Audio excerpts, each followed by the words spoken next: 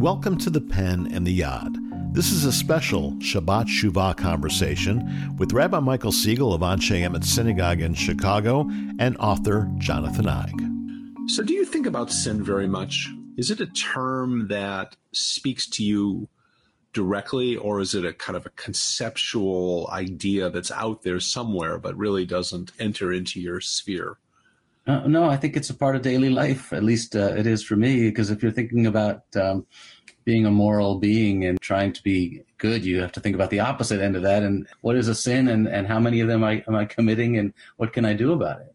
I couldn't agree with you more. I think that in our universe, we seem to have kind of gone down this relative path in terms of sin, right? Lenny Bruce once had this routine call, instead of calling it the 10 Commandments, he would call them the 10 Suggestions. Right. And so that kind of thinking also gets applied to sin. And so it's a very powerful idea. And since we are thinking about Yom Kippur, I thought it would be a great idea for us to kind of think about this in the Jewish sense and how to go about it. So when you think of sin, what comes to mind? Well, you mentioned the 10 Commandments. That comes to mind. You think of the sort of the cliches: to sin, to tell a lie. All the things that feel wrong to you, the things that your conscience speaks to you and says you're not supposed to do that. At least in the vaguest, in the most general sense, that's how I think of sin. That we all commit sins, we all make mistakes, but I guess thinking about what you should be doing and trying to avoid them is the goal, right? I think so, but the way that you frame that really sort of caught my attention, because it was how you felt about it, how you experienced it, about your conscience. And at least from the Jewish perspective, we're not really looking at it through our lens.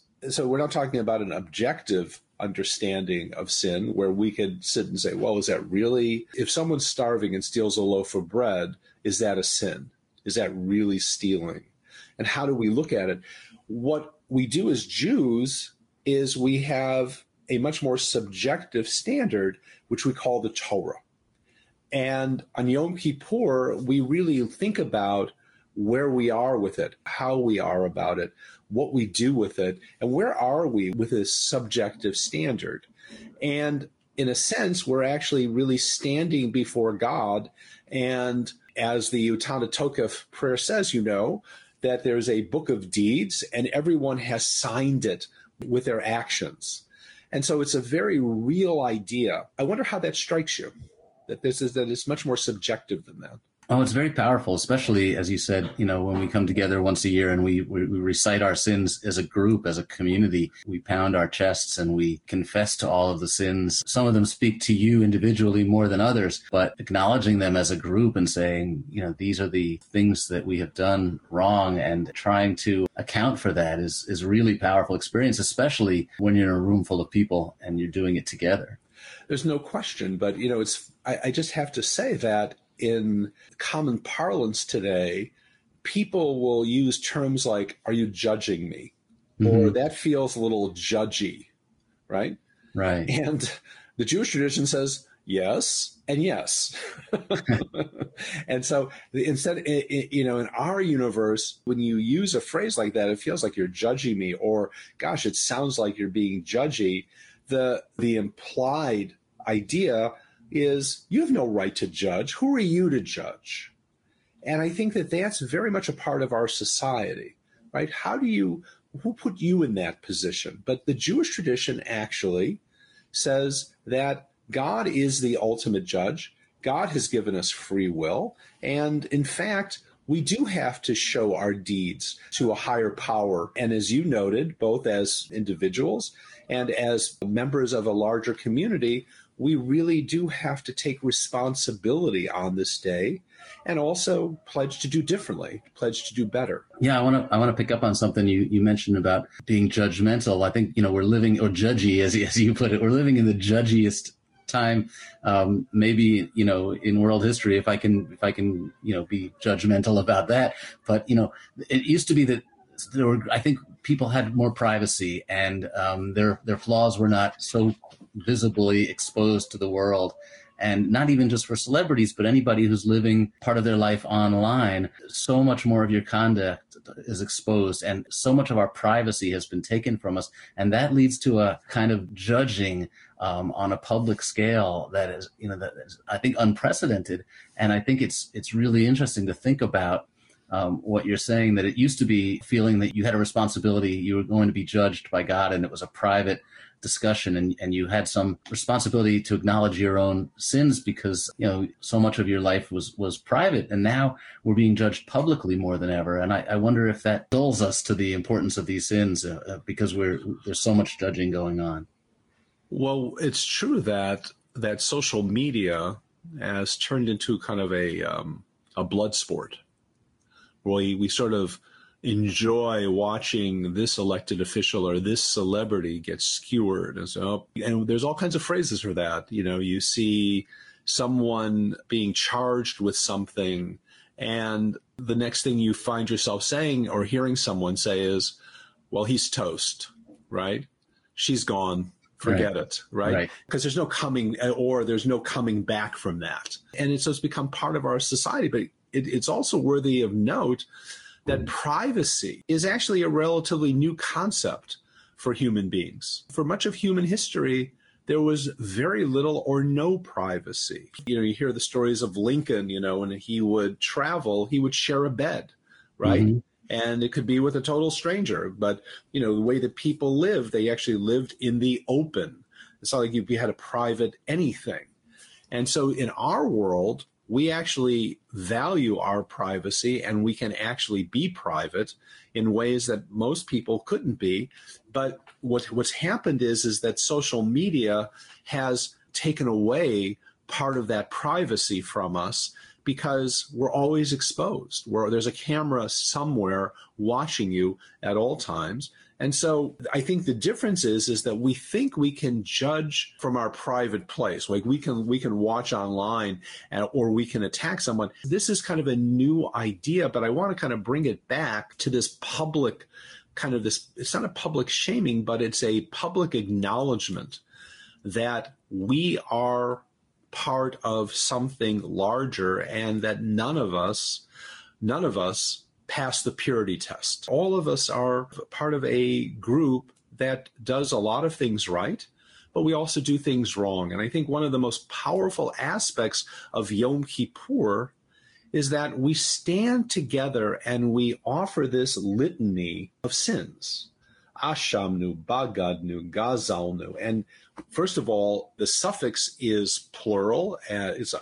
Right? So we do this. We abuse. We betray. We are cruel. We destroy. We embitter. We falsify. We gossip. We hate. We insult.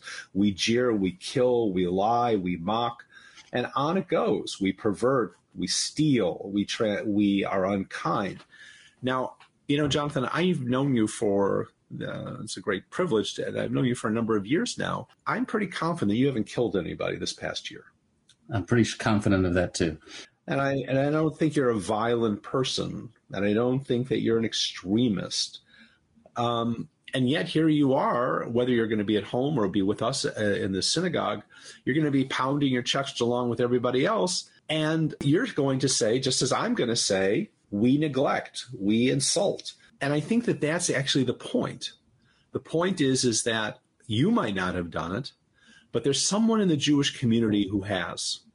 You may not have acted zealously for bad causes, but there are plenty of people who have. And suddenly, we're not just looking at ourselves, in our private little place, but we're seeing how we are part of something larger and how our actions impact other people and how they impact us. This isn't me saying, well, in that particular case, this is why I did what I did. I know it wasn't the best thing, but you got to understand, on the standard of Jewish law and tradition, you have missed the mark. You haven't done the right thing, and you need to acknowledge it. And we are acknowledging it, and we are looking at each other and saying, you know what, we're sort of in this together.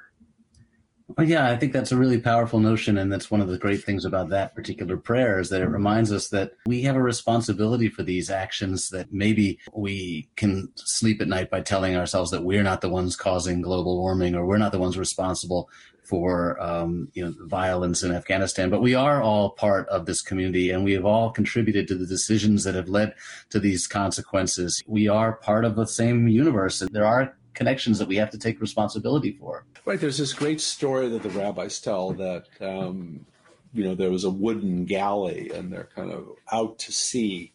And a guy takes out a hand drill and he starts drilling under his seat. And the person next to him, understandably gets a little bit agitated and says, "What are you doing?"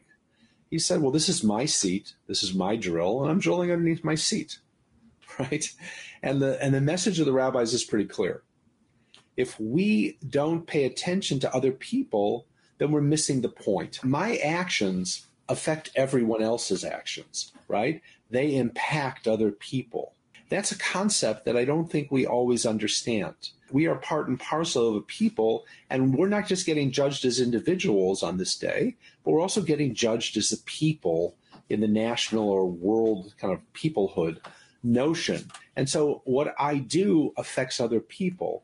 And I think that's sort of a welcome idea in our world. And I think it's not something we think about an awful lot, how we impact other people. On a world level, ecologically, global warming and everything else, all this stuff applies in a very real way.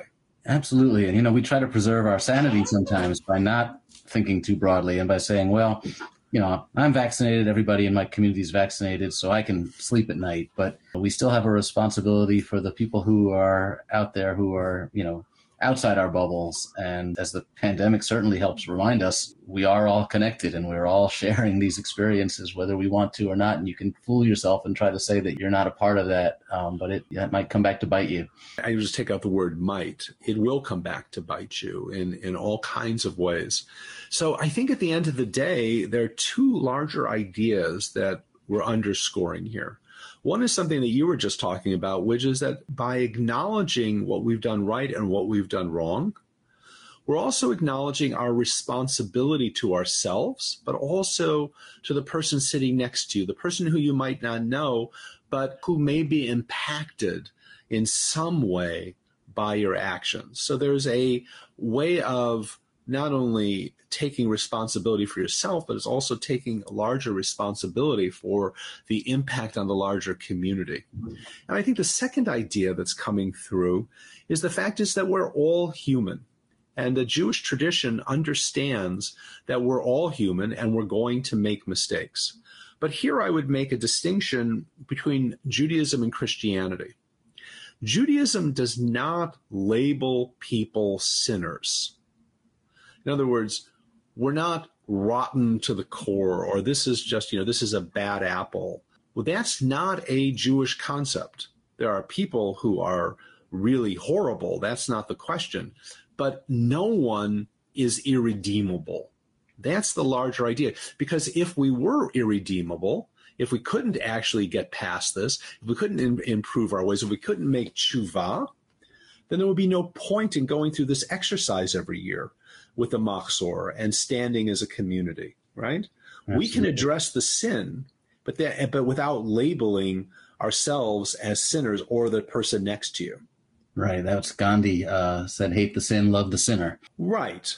And Judaism says, hate the sin, but let the sinner improve. Mm-hmm. Right? Let the sinner improve, and let's not judge a person as being irredeemable. So with that in mind, I just want to wish you and your family and all of our listeners a Gamar Chatima Tova, that we should all be inscribed in the book of life and blessing for the good. And let's have a better year. Thank you.